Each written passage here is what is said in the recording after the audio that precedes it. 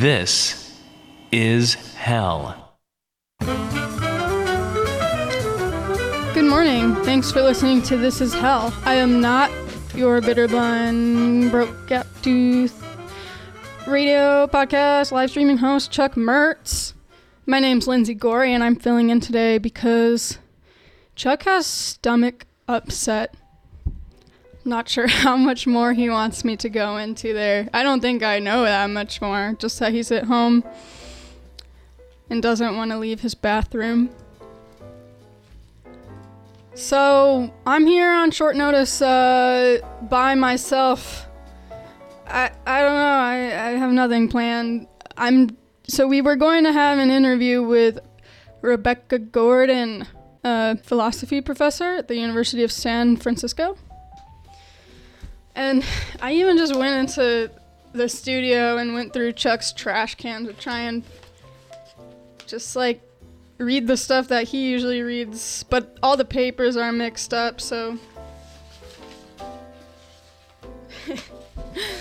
Rebecca Gordon received her PhD from the Graduate Theological Union. Her latest book is American Nuremberg, the U.S. Officials Who Should Stand Trial for Post-9/11 War Crimes.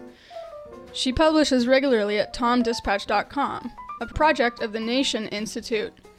So Rebecca was going to be on to talk about her Tom Dispatch article called American Exceptionalism on Full Display, Why This Country Might Want to Lower Its Expectations.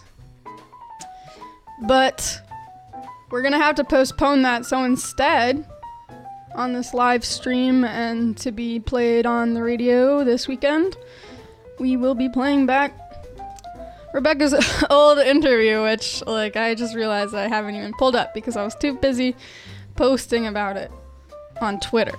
So, I'm gonna be trying to multitask, download this, and talk at the same time. So, there are a couple things left that I can still talk about without Chuck here, like the question from hell. So I'll go ahead and read that. This week's question from hell. What advice that's good for you and the planet's health are you insisting is an infringement of your rights? What advice that's good for you and the planet's health are you insisting is an infringement of your rights? So I suppose I will wait until after the interview to figure out whose answers to read next. So if you're listening and you want to get your response in, you got time. Facebook or Twitter. Pick your social media of choice. So the other thing is Rotten History is usually read today, so I will be reading that later after this interview is played back, which I suppose I can tell you what that is. Where'd it go? I just had it. It's funny because if you Google Rebecca Gordon, my first result anyways is maybe it's just my Google account, Rebecca Gordon astrology comes up first. We're not interviewing an astrologer, we're interviewing a philosopher. So, which, are they the same thing? Controversial sentence there. So, anyways, I'm trying to find, I just had it. There it is. Okay, the case for this episode from May 7th, 2016 is called The Case for Prosecuting the Bush Administration for Post-9/11 War Crimes. This is hell. America needs a Nuremberg trial, or so our next guest argues. And the fact that we haven't had one yet is priming the U.S. to torture again. Here to tell us what we can do to permanently stop the U.S. from ever torturing again, and to tell us why we haven't done it already, Rebecca Gordon is the author of American Nuremberg, the U.S. Officials Who Should Stand Trial for Post-9/11. Rebecca teaches philosophy at the University of San Francisco. Welcome back to This Is Hell. I'm pretty sure, Rebecca, you have been on our show before, but our records got got destroyed in a horrible hard drive crash we had. Oh, I know what that's like. And if I haven't been, I wish I had, and perhaps we can do it again. Yes. See how this one goes. Exactly. So you write how you were not thrilled with the title American Nuremberg compared with the unimaginable scale of World War II, including the genocidal final solution, the Allied rebombing of Europe and Japan, and the radioactive ruins of Hiroshima and Nagasaki. The crimes of the war on terror seem to be of a much smaller order. But I have come, this is you writing, I have come to appreciate the title of this book and the frame it has offered for this project. So to what degree do you think the title is fair or unfair? I mean, aren't the crimes of the war on terror far less than anything that happened during World War II? Well, if we think about the number of deaths in World War II, if you take into account both Europe and Asia, we're talking about something like 85 million people, and the majority of them civilians. Nevertheless, I think that we sometimes underestimate the number of deaths and the human misery that's been caused by the so-called war on terror, especially when we take into account one of the biggest crimes, which almost never goes named as a crime, which is the invasion of Iraq. And one of the things that was made very clear in the Nuremberg trials was that the first crime of the three major areas that the Nazis were charged with was what was called a crime against peace, and it was a crime of making an unprovoked, unjust war. And this is one of the things that I think we need to look at when we look at the crimes committed in the so-called war on terror. But even more than that, I think what Nuremberg did was establish a precedent for the first time really in human history that says internationally, as a species, as a community of nations, we have the right and the responsibility to bring to justice people who commit unimaginable crimes and who cannot be tried in their own countries for a variety of reasons. And so Nuremberg created this precedent that said that the response to terrible criminal acts should not be more war, but should be, in fact, a criminal justice proceeding in which people are held accountable. And they created a process.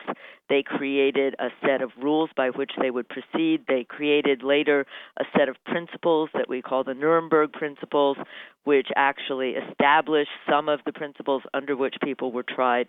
And basically they said, let us restore a rule of law to a world that has seen just the most harrowing of death and destruction.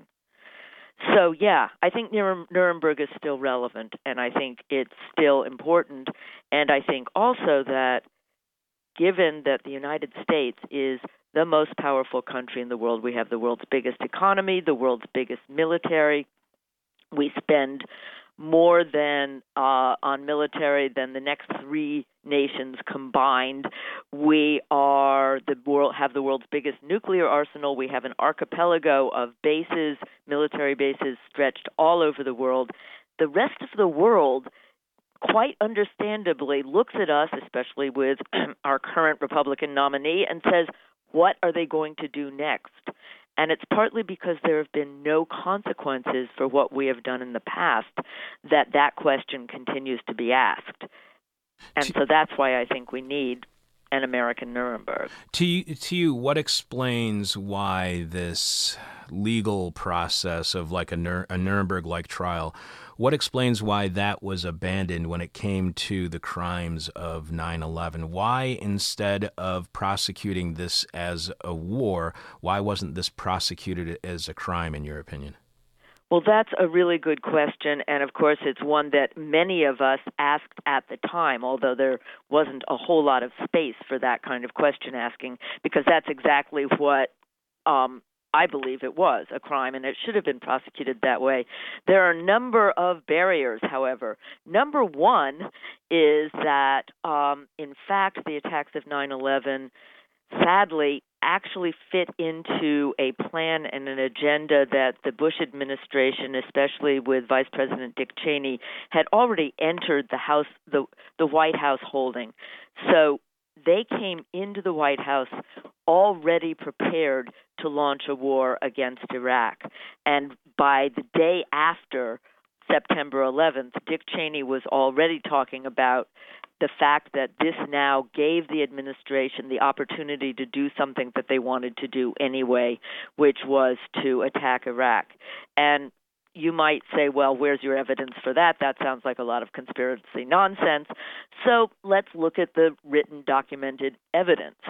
For example, as far back as the 1990s, there was a group called the Project for a New American Century, and this included people like Dick Cheney, Paul Wolfowitz, Donald Rumsfeld, people who came to be the major players in the George W. Bush White House.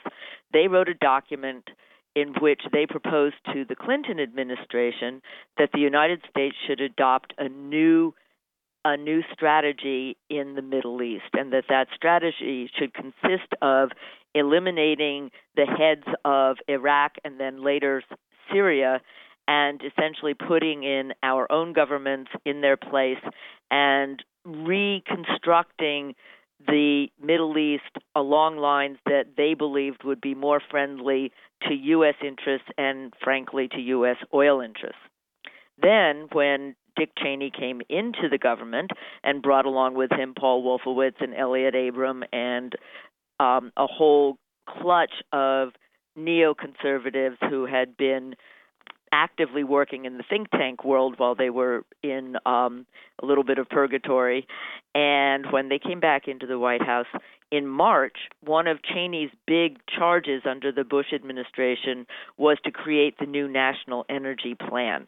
And so in March of 2001, so we're talking months before September 11th, he met with the top officials of the U.S. oil agencies, oil companies. And you may not remember, but at the time, before September 11th, this was the biggest political issue that was going in the United States, was the fact that Dick Cheney refused to tell the public who the people were that he was meeting with in order to develop this national energy strategy. And it turned out that they were, in fact, the heads of the major U.S. oil companies and oil servicing companies like Halliburton, who even went up to Congress and lied and said, oh, no, we never met with the vice president. But what they did was they, in fact, constructed a new energy strategy, which began, once again, with deposing Saddam Hussein and gaining greater access for U.S. oil companies to the oil fields in Iraq.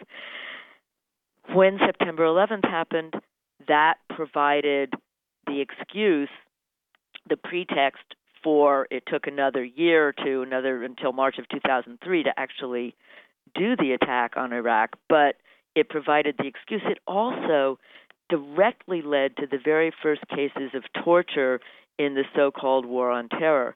If you read the reports of the people, both the Senate Intelligence Committee report and a number of wonderful reports done by Andy Worthington, who's a British investigative journalist, very highly respected, his interviews with people who were being held in Guantanamo, it becomes very clear that the first waterboarding of Abu Zubaydah, the first tortures at Guantanamo, they were all designed to get the people who were being interrogated to say that there was a link between al-Qaeda and Saddam Hussein.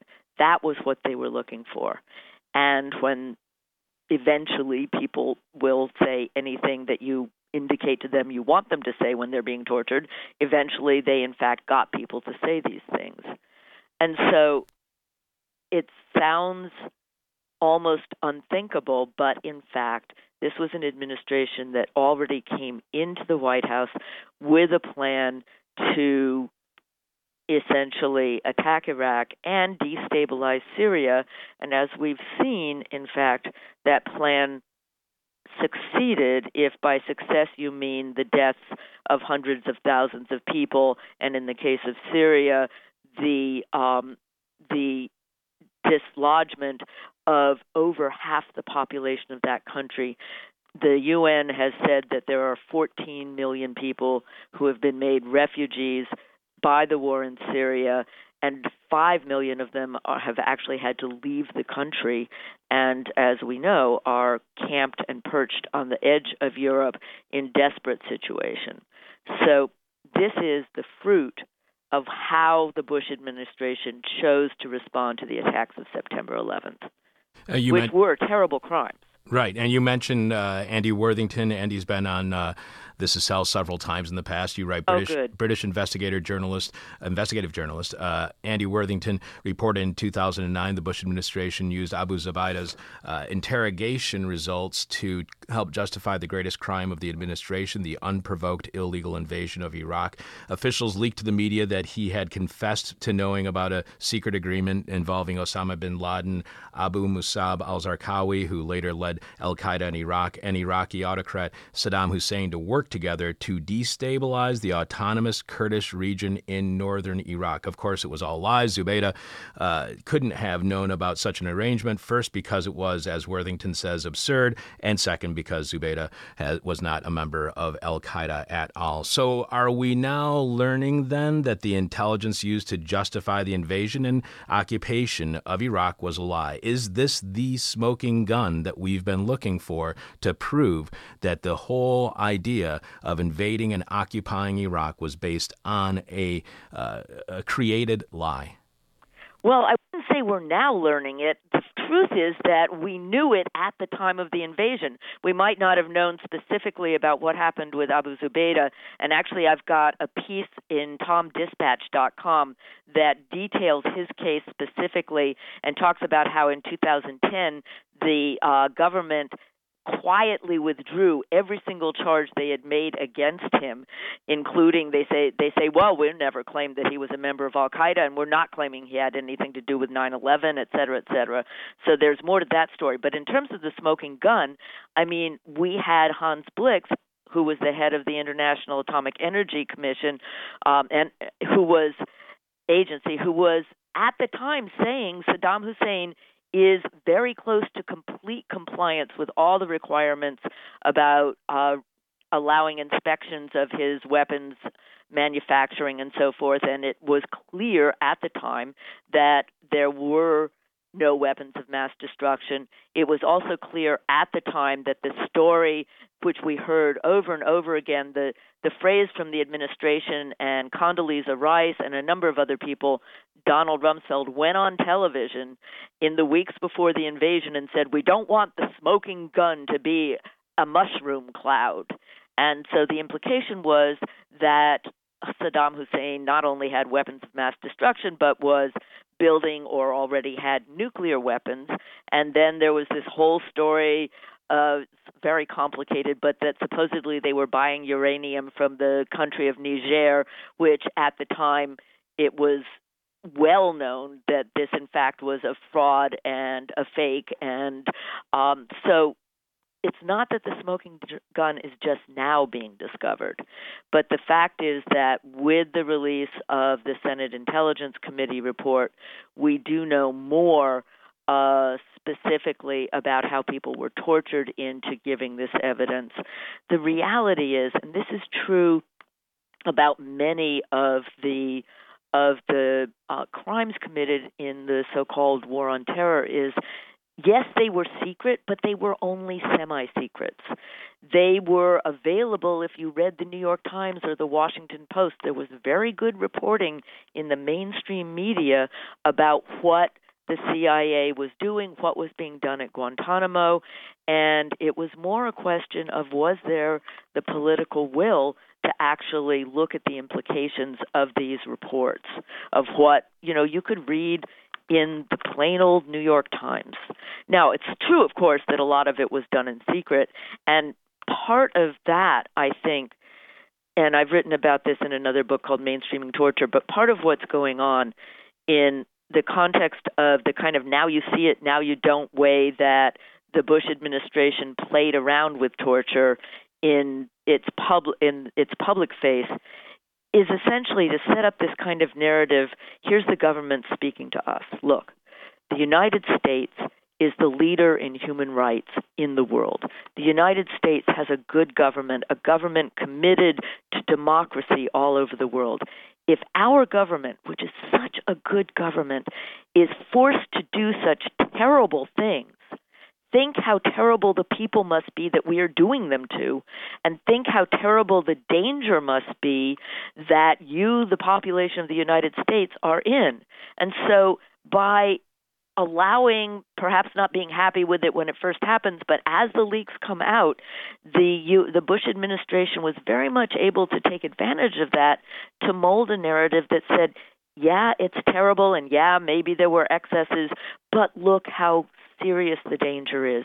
And so essentially we became a nation of people who got used to the idea that we should be afraid all the time and that nothing was out of bounds if it meant protecting us from danger. Well, in the English language, we have a word for people who say, do anything as long as I'm safe. We call people like that cowards. And my book, Mainstreaming, was actually from an academic publisher. And when I suggested that the title should be A Nation of Cowards, they thought that was a little over the top. But the reality is that we have been taught to be afraid. And the reality is also there is nothing the government can do, any government can do, in a world of weapons, in a world of guns and explosives that can keep us 100% secure. That dream of security is like the dream of immortality. We are going to die. We are never going to be 100% secure.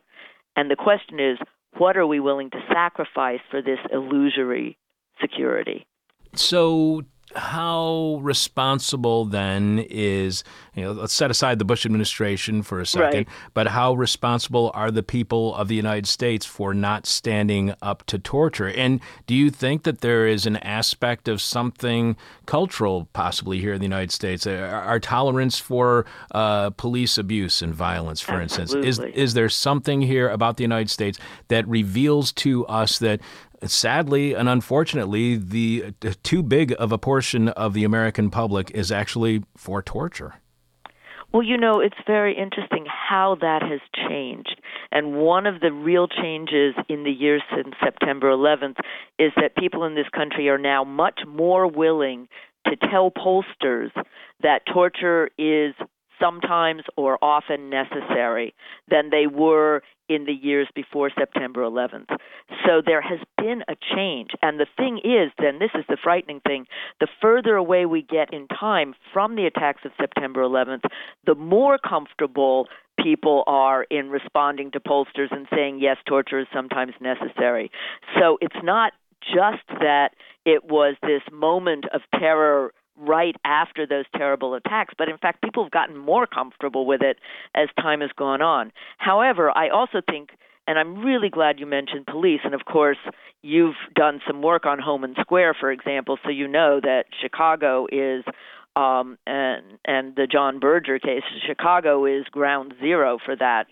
But the reality is that we had gotten used to the idea from watching television for many years that in the hands of police, when it's necessary to get a perp, not to lawyer up, and to tell the truth, so to speak, there are things that you can, more in sorrow than in anger, but you can and you must do in order to keep the people of the great city of New York or Chicago or wherever it is safe. And so, yes.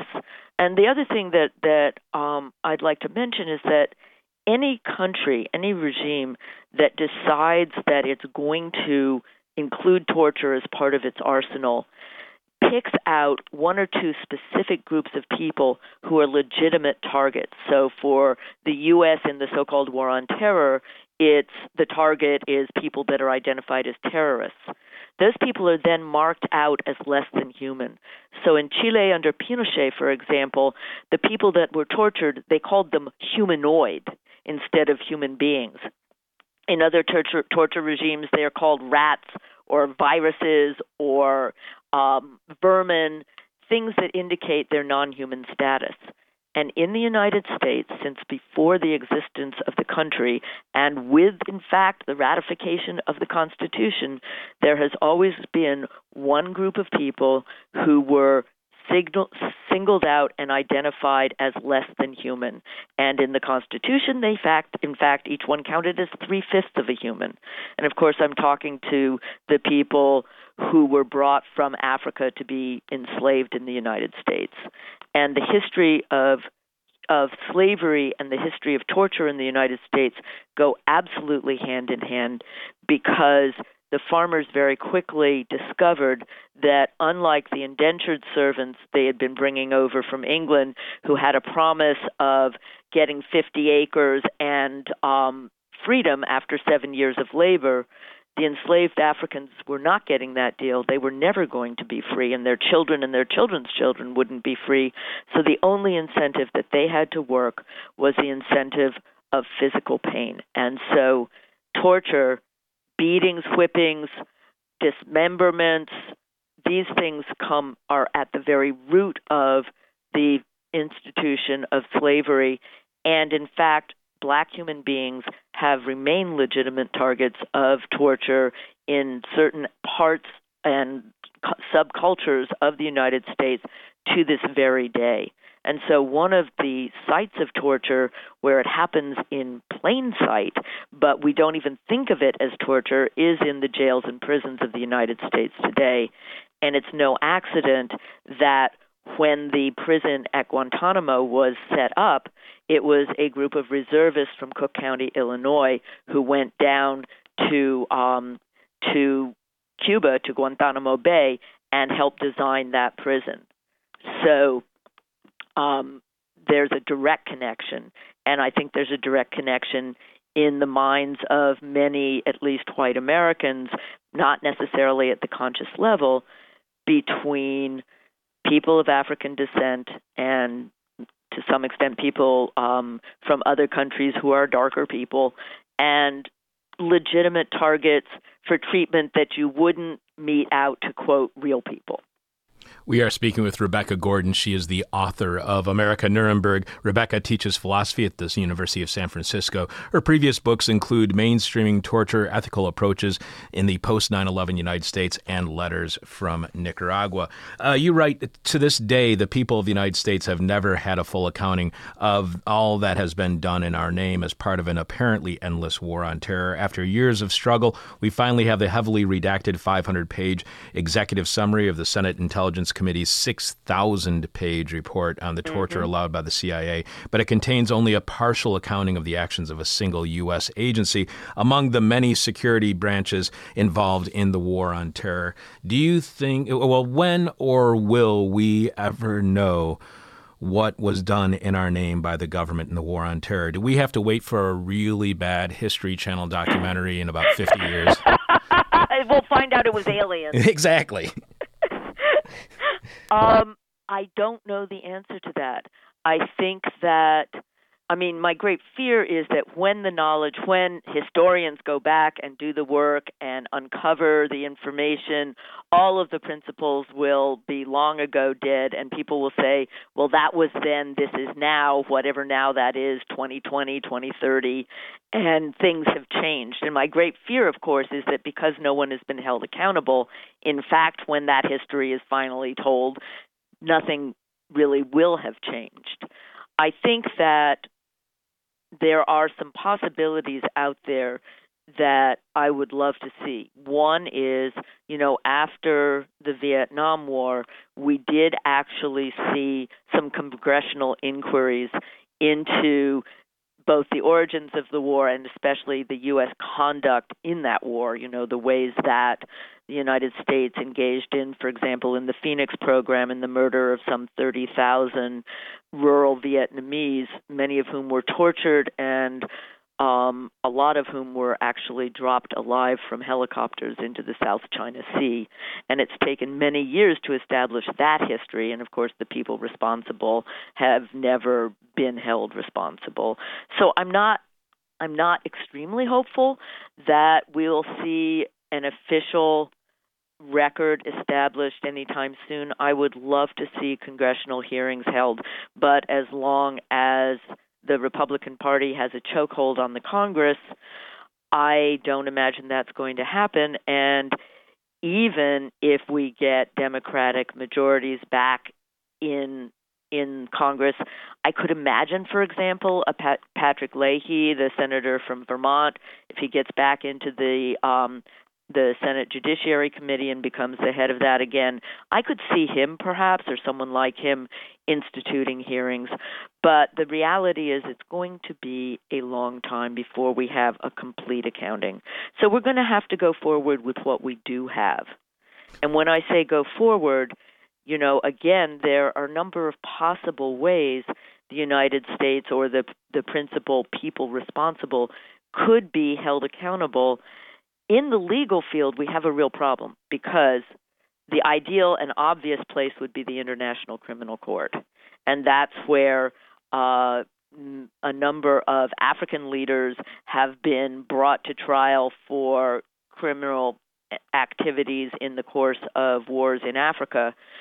Unfortunately, during the Bush administration, the U.S. informed the body that created the ICC that we were retracting our signature from the treaty that created that and that the Senate was never going to ratify the treaty. And so the U.S. is not part of the International Criminal Court, which means, and in fact, Congress went further and passed a law making it illegal for any U.S. national to cooperate in any way with bringing a U.S. national to trial in the ICC, and in fact said that if any U.S. national were brought to trial in the ICC, our military would be deployed to rescue that person. So that's not an option at the moment. So that leaves federal prosecution. Also problematic because on the day after President Obama issued his executive orders saying we will no longer use these enhanced interrogation techniques and the CIA must close down its so-called black sites, the next day he said, however, we must look forwards and not backwards. And in other words, he said, we need to close the door on the past and we need to go forward in a new non-torturing world. Sadly, of course, that's not what happened. People are still in prison in Guantanamo. People are still being force-fed who are on hunger strike. And if you've heard anyone describe what that's like, that's a form of torture that happens twice a day. Its only purpose is punitive. And sadly, because there were no prosecutions, there's no reason that this kind of activity won't happen again. One of the things that becomes really clear when you read the memos between the legal staff in the CIA and the Office of Legal Counsel and the White House, the CIA is over and over and over again concerned with covering their rear ends, making sure that somebody higher than they are promises they're not going to be prosecuted. There is, however, a little chink in the armor. The very first time in the last couple of weeks, we've seen a glimmer of light in the legal setting. And this isn't in the world of criminal law, but in the world of civil law, where people sue each other. So the U.S. signed the UN Convention Against Torture. And part of that convention says that every nation that signs it has to make it possible for people who are victims of torture to seek redress in the courts. In other words, to sue for, for some kind of recompense, some kind of remuneration for having been tortured. And up until the last couple of weeks, the Bush administration and the Obama administration during 7 years, have resisted any of those suits that were brought in U.S. courts and have said, for reasons of national security, the evidence that would be produced in this is a threat to national security and therefore the suit cannot go forward. For the very first time a couple of weeks ago, in a suit that's being brought in U.S. District Court in Washington, the Obama administration did not advance this argument and did not say that the suit should not go forward. So the very first time we're actually seeing someone who was held at Guantanamo, who was tortured, being permitted to sue. And this is, I think, a breakthrough, and I think it's a sign that in the tail end of his last year, President Obama, in a quiet way, is going to do what he thinks he can do in order to allow, at least in the civil courts, to allow some form of justice to go forward. Of course, it's very minor, but it's something. And if those cases can garner, some media attention, that will make a difference too. It's a first step, but it's a very small step. You write how there has not been any real public reckoning for those officials, including men and a few women at the highest levels of the government, who are responsible for all these deeply troubling actions undertaken by Washington since 9/11. This impunity all but guarantees that the next time our country is seized by a spasm of fear, we can expect more crimes committed in the name of national and our own security. As you were saying, President Obama, shortly after taking office, said that he did not want to spend his next 8 years litigating the past. To you, why didn't the Obama administration realize that if they did not prosecute those who may have been tortured, it would allow the U.S. to torture again? Or do you think he intentionally did not prosecute, so to leave that option open for the future? Well, of course, I'm not privy to the internal workings of President Obama's thought process. But I do have a theory, a conjecture.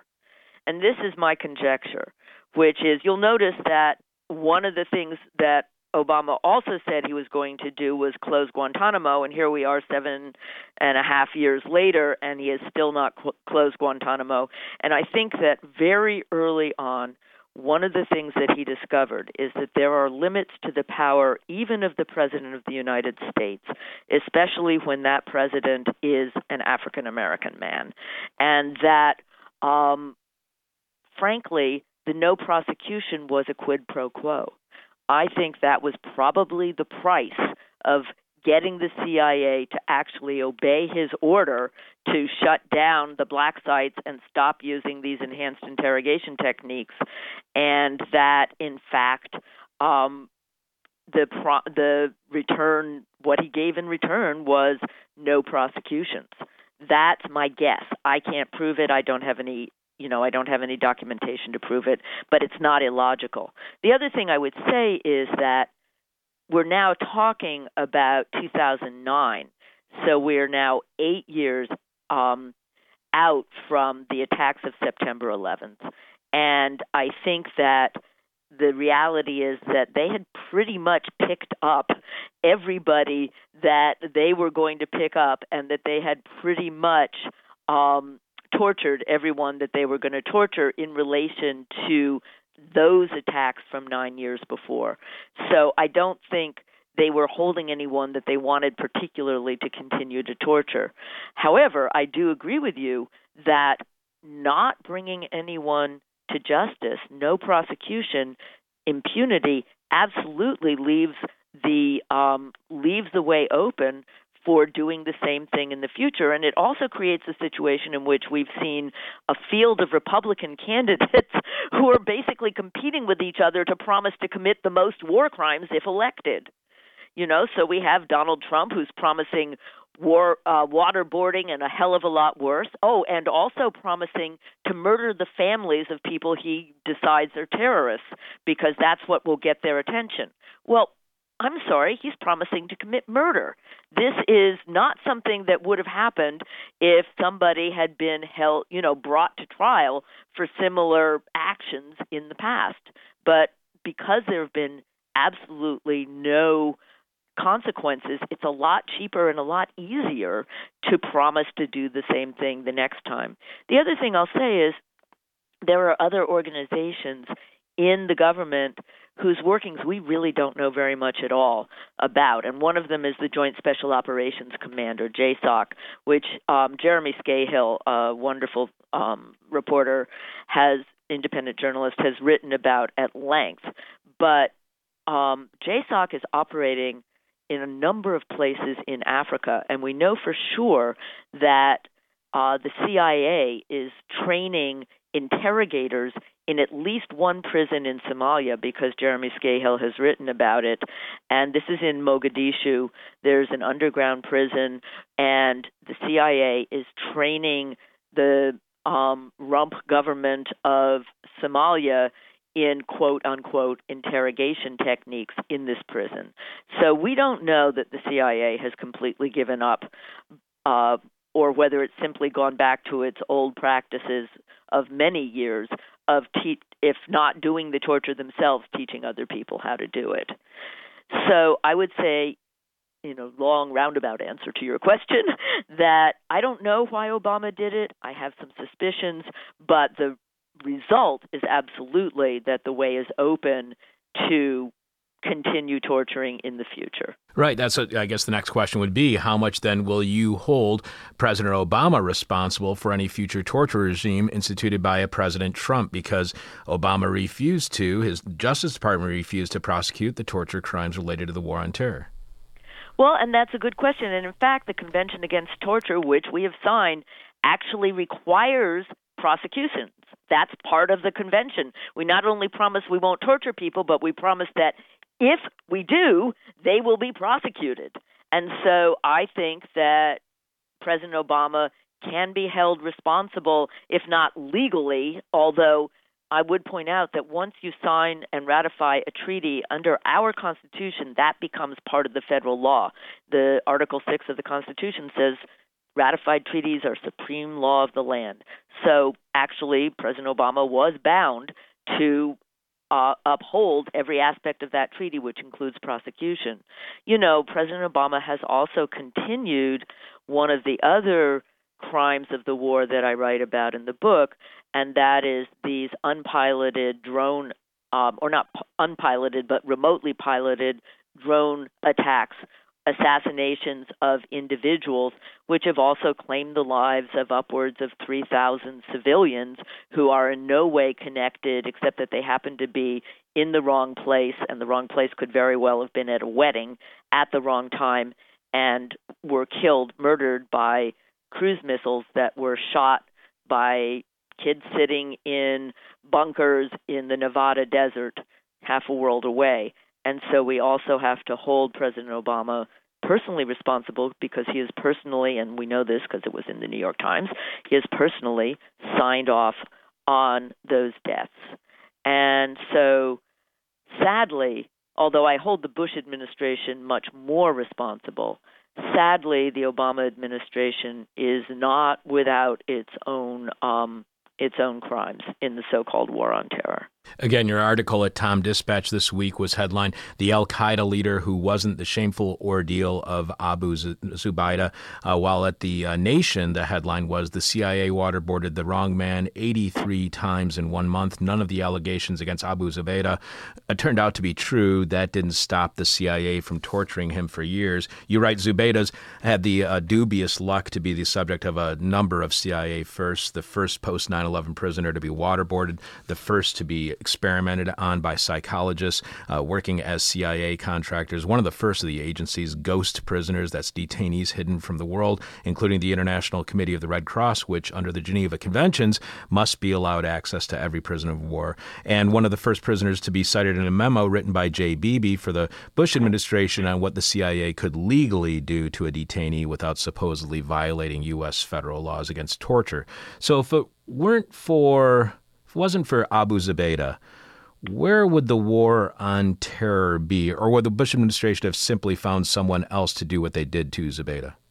Well, they did do it to other people. I mean, he was not the only person who was waterboarded. Khalid Sheikh Mohammed, who is constantly described in the media as the mastermind of the 9/11 attacks, I have no idea if he was or he wasn't, but he was waterboarded 183 times.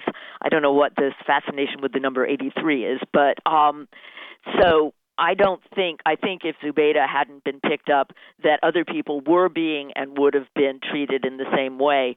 They were also doing the same things in Guantanamo for the same purposes, and in fact, in testimony before the Senate Armed Forces Committee back in 2009, it was revealed that the reason that Donald Rumsfeld signed off on the famous memo that allowed stress positions and sleep deprivation and a variety of other tactics, that the reason why they wanted to increase the pressure on the people they were holding at Guantanamo was exactly the same thing. They were frustrated because they couldn't get anybody to say there was a connection between Al-Qaeda and Saddam Hussein, between 9/11 and Iraq.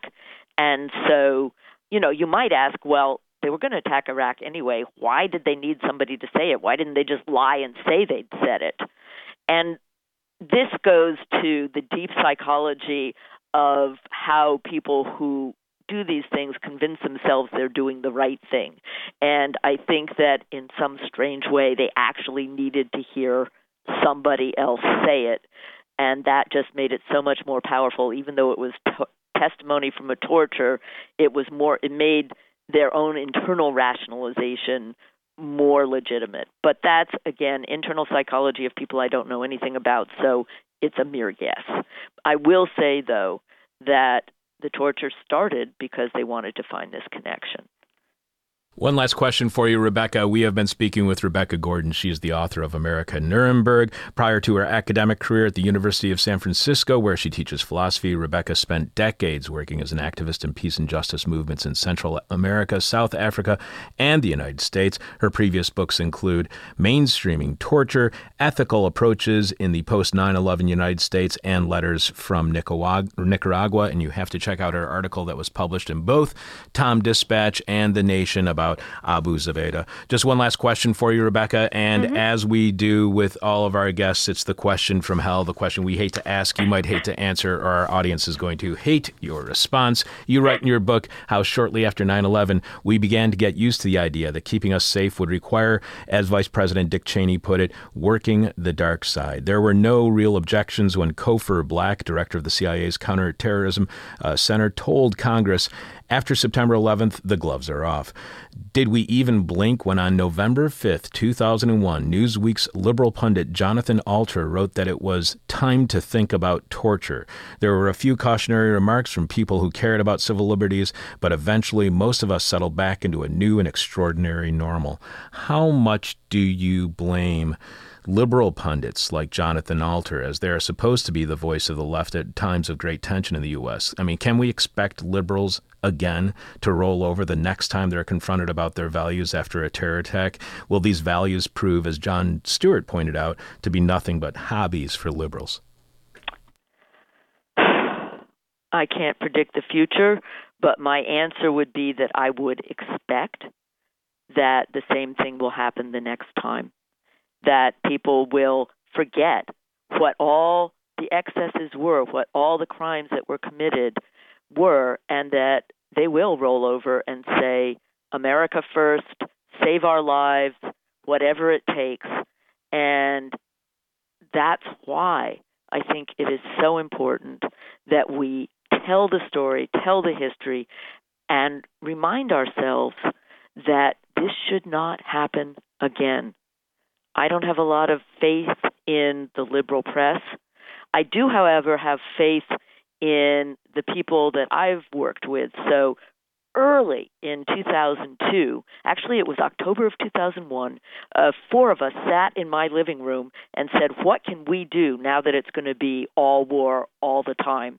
And we said, well, the talents that we actually have are as writers and editors. And we started a newspaper called Wartime's Tiempo de Guerras. And it was bilingual. It was a tabloid. It came out every 6 weeks. We sent it around the country to over 700 peace and justice organizations in tiny little towns. They distributed it free around the country. We did that until 2004 when we ran out of money because everyone was putting money into defeating George W. Bush in the election. And this is, I think, what we need to remember, that even when liberal voices are running scared, ooh, what a terrible mixed metaphor. Even when liberals are running scared, we still have the power to raise our voices. And it's programs like yours, for example, that keep those voices alive. But that Wartime's got you on a no-fly list. What do you think is the state right now of dissent here in the United States? What is the state, I should say, of prosecuting dissent here in the United States compared to back then? Oh, well, I mean, look at the only person from the CIA who has gone to prison in conjunction with torture, and that's John Kiriakou, who went to prison for blowing the whistle on it. So I would say that dissent is, dissent is tolerated as a safety valve in the corners and the edges, but I think what happens is that in the center of media, in the center of the mainstream, there are certain things that become literally unthinkable. So, for example, to say that the attack against Iraq was not only a logistical and strategic mistake, but it was a criminal act under international law, that's unthinkable. You can't write an op-ed in the New York Times that says that. It won't get published. And so I think that the state of dissent is better here than, say, in Turkey, but not great. Now, the no-fly list was that was really funny because we were carrying 1,000 copies of the paper in our luggage at the time that they stopped us, and they held us. Three armed police officers in the airport in San Francisco held us for half an hour while they checked to see if we were on some kind of master list, and the story went on forever and ever. What they didn't know was that didn't figure out was that at the time my partner was actually working as a consultant for the local Northern California ACLU. So when we got back from that trip to visit my father, and she told them what had happened, they said, "Oh, would you be interested in having us file an a FOIA request on your behalf?" And she said, "Of course." And then when we couldn't get anything from the FOIA request, they said, "Would you be interested in being plaintiffs in the first suit about a no-fly list?" And we said, "Of course." And in fact, in the end, the judge, who is actually the brother of Stephen Breyer, the Supreme Court justice, the federal judge said, "No, you may not know how you got on the list or whether you are still on it or not. You are entitled to know the actual names of the individuals who put the list together because as taxpayers, you are their employers." And he awarded $200,000 in court costs to the ACLU. So we sort of won and sort of lost. But yes, we did find ourselves on the no-fly list. I have to admit, because we are a couple of middle-aged white lesbians with a certain amount of privilege, we were never really terrified of what was going to happen to us. Even at the moment when the police officer said, "No, I couldn't walk across the lobby and get a drink of water because I was being detained," I was never really scared. But I wasn't picked up on a battlefield, sold for $5,000, like many of the Afghans who ended up in Guantanamo. I wasn't hooded and denuded and threatened with rape and pushed face forward into crushed glass and all the other things that have been described that happened to people at Bagram. And I didn't end up incommunicado in solitary confinement in Guantanamo for years. So I've been lucky. And to answer your question, I think we have to cultivate dissent wherever we can because it needs to be created and it needs to be nurtured. And that's what I try to do, oddly enough, in my classroom. I try to, in my daily work in the classroom, not indoctrinate my students, but give them the tools for examining their world and making their own moral judgments about it. And my secret goal for every student in my classes is that each student emerges thinking of herself or himself as a citizen, not necessarily of a particular country, and a lot of my students are not from the U.S., but a citizen of the world, somebody who has a responsibility for the world. And that's, it's retail, it's not wholesale, it's student by student. But that's my hope, is that I am sending out some thinking people into the world. Rebecca, it's been a pleasure. And as you were saying, too many Americans acted in a cowardly fashion in the face of terror or torture, and we didn't stop torture. I just hope that more and more Americans are as fearless as a couple of middle-aged white lesbians are. Thank you so much. Rebecca, thank you very much for being on the show. Take care. Everybody's got to go get her book, America Nuremberg. Thank you very much for being on the show. Thank you. It was a pleasure. Take care. Again, Rebecca Gordon is the author of American Nuremberg. Alex, can you look up the title of this? The last thing in this is not the number 9/11, is it? Because according to my script, I have Rebecca Gordon is the author of American Nuremberg, the U.S. officials who should stand trial for post 9/11. It just stops at fill in the blank after what happens 9/11. Exactly. For post 9/11 war crimes. War crimes. See, I knew it was cut off on here. Thank you very much, my friend.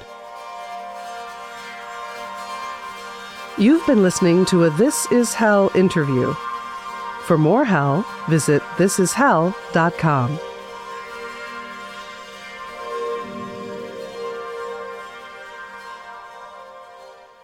Hello again. This is Lindsay. Manufacturing dissent since 1996. This is hell. Just tried to choose one of these things Chuck has written down here on these papers I got from his trash can. So I hope you enjoyed that interview with Rebecca Gordon from 2016. Fun little throwback to Alex's voice there in the end. So now y'all are caught up on that. You're ready for Rebecca to discuss her article in the near future once Chuck is well enough to reschedule that. I suppose that brings us to sticky, drippy, rotten. I don't remember all the words that Chuck says, but this one is an emphasis on the sticky.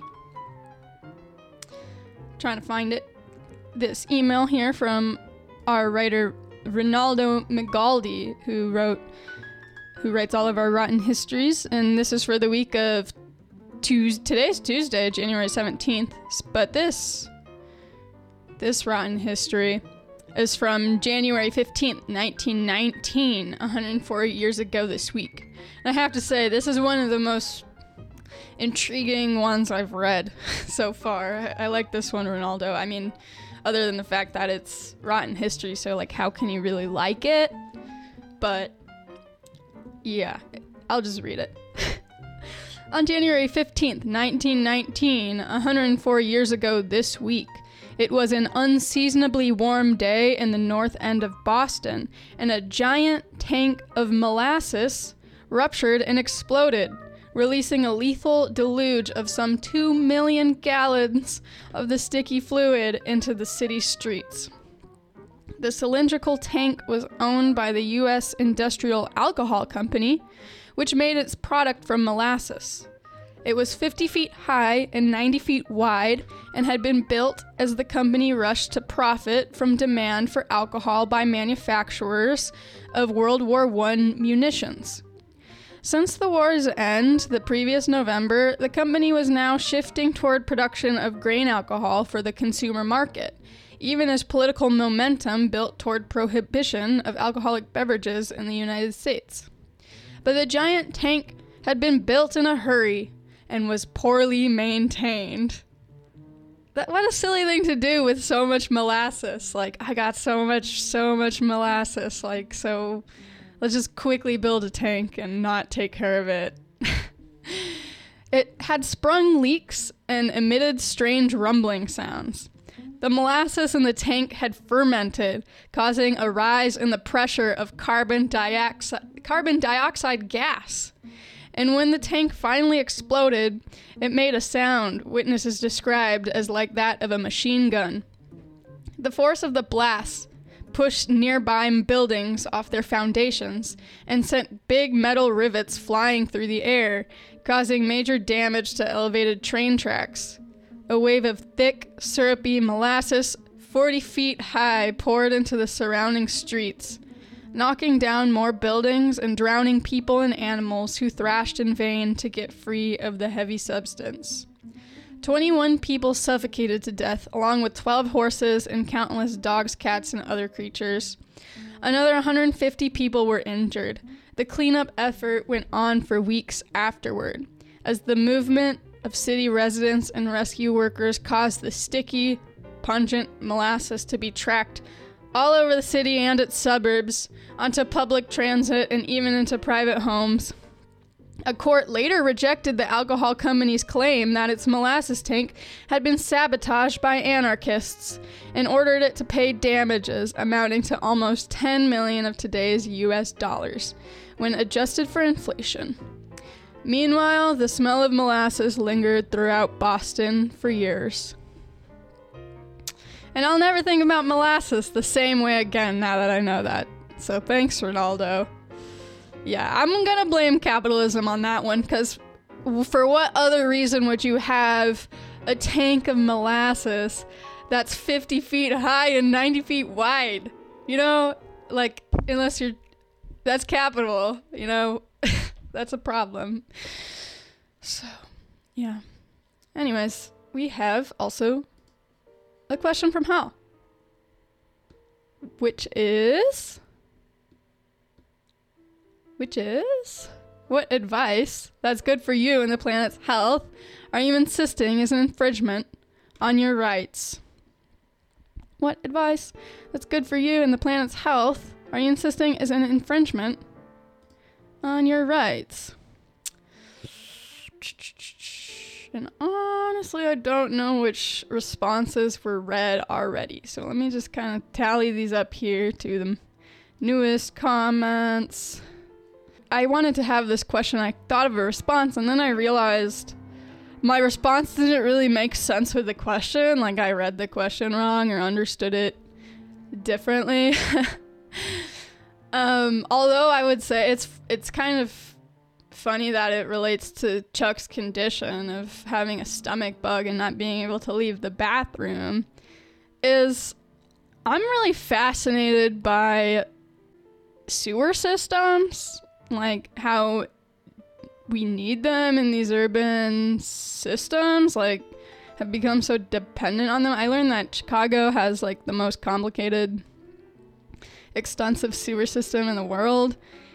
And all I'm trying to say here is, you know, they say that like water plumbing is the safest way to handle waste, because human waste is so dangerous, right? Like it has pathogens. But the thing is, they often get spread by water. Like, you mix human waste with water, that's how pathogens spread. And it's pretty illegal in Chicago to have compost toilets. And if you don't know what a compost toilet is, I refer you to a book that's free online called The Humanure Handbook.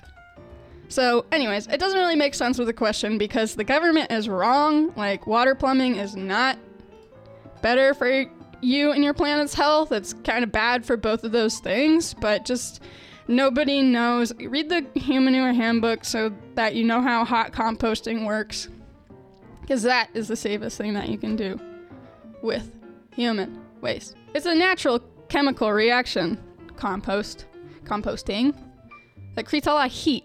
It makes a lot of heat and it kills all the germs. And so if it just sits long enough, it's like Chicago, I learned what a pump house is. Like, there's this pump house in Chicago near somewhere where I found an elderberry bush, and I was like, what's a pump house? So I went and looked it up, and it's where a pump house pumps sewage to defy gravity. So typically sewage water, it flows with gravity, but if there's too much flowing in one direction and the sewers overflow and then the sewage gets into the environment, that's bad. So there are certain places in Chicago where the sewage needs to be pumped into another direction. And I just think it's so ridiculous. Like, yes, let's like get our waste to defy gravity, but like leaving it sitting and composting just by itself for 6 months to a year, like we couldn't. I'm just trying to say that's easier, that's less work than building a pump house and upkeeping it, but whatever. I'm sure this is it's a sensitive topic. People really don't like talking about human waste, and I find that very annoying because we literally all do it every single day. So like, why are we avoiding it so much? Like, yeah, that's why we want sewers underground, pretend like they're not there. Anyways, until they overflow when it rains and then somebody gets cholera. Okay, back to the question from Hal, which is, what advice that's good for you and the planet's health are you insisting is an infringement on your rights? So I'm just going to read all them on Facebook because I don't know which ones were read. John Tompkins says, a diet that will cause me to produce less methane. That's funny. No Normal Nomad. He says, wear your effing mask. True. I actually really like masks for a lot of reasons other than public health. Like, well, I guess it's just personal mental health. Like, if you wear a mask and you're walking around outside, you can talk to yourself and people don't notice it nearly as much if you're not wearing a mask. And that helps me. I like to be able to talk to myself. Cody K says, how can I properly compensate if I don't buy the most fuel inefficient lifted truck and roll coal all around the suburbs? Yeah, I just got a really big flashback to college when I had this professor who just bragged about how much gas he burned driving his Toyota Tundra 30 miles back and forth from where he lived to ASU every day. All right. What advice that's good for you and your planet's health are you insisting is an infringement on your rights? What advice that's good for you and the planet's health are you insisting is an infringement on your rights? Neil C. I'd like to exercise my right not to exercise.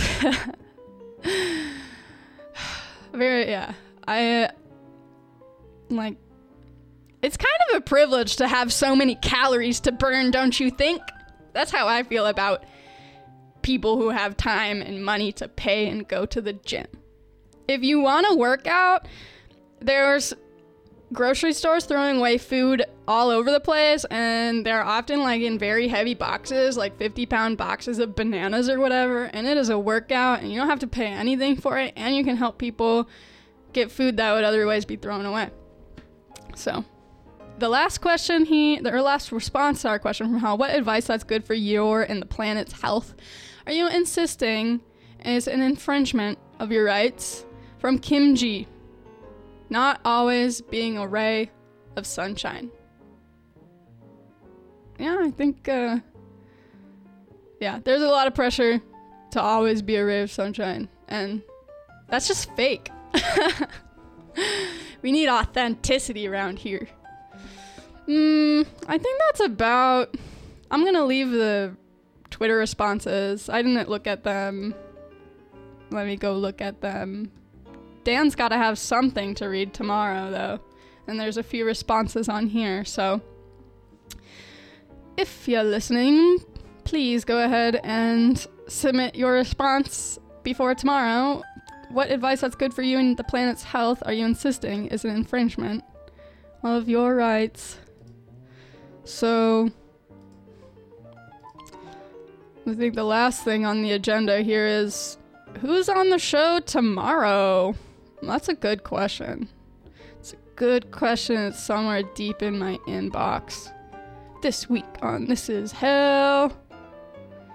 So, yes, look forward in the future to the return of Rebecca Gordon, who we unfortunately couldn't have on today because Chuck was sick, and hopefully he will heal up by tomorrow, which I think oftentimes a stomach bug is pretty temporary, but keep them in your thoughts. It's no fun. So, Rebecca Gordon will eventually be on to talk about their newer article, American Exceptionalism on Full Display, why this country might want to lower its expectations. And tomorrow, given that Chuck feels better, we will have reporter, public records requester, researcher Julia Rock joining us to discuss her article at The Lever, How Big Pharma Actually Spends Its Massive Profits. New research shows that pharmaceutical companies have spent more on enriching shareholders than drug research and development over the past decade.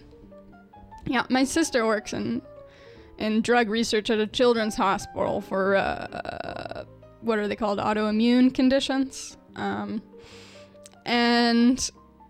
that's crazy to me that they don't even spend that much on the drug research and development, because, they get free lunch from the pharma reps, all the time.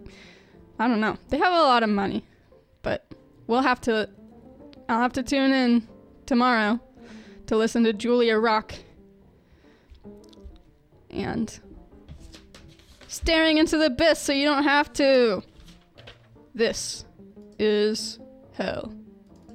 My demon is on my butt. My demon talks to me in profanity like a sailor.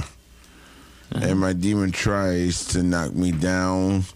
And my demon tries to put me on a hell ride. Thank you for listening to This Is Hell. For more Interview Hell and to support the show, visit thisishell.com.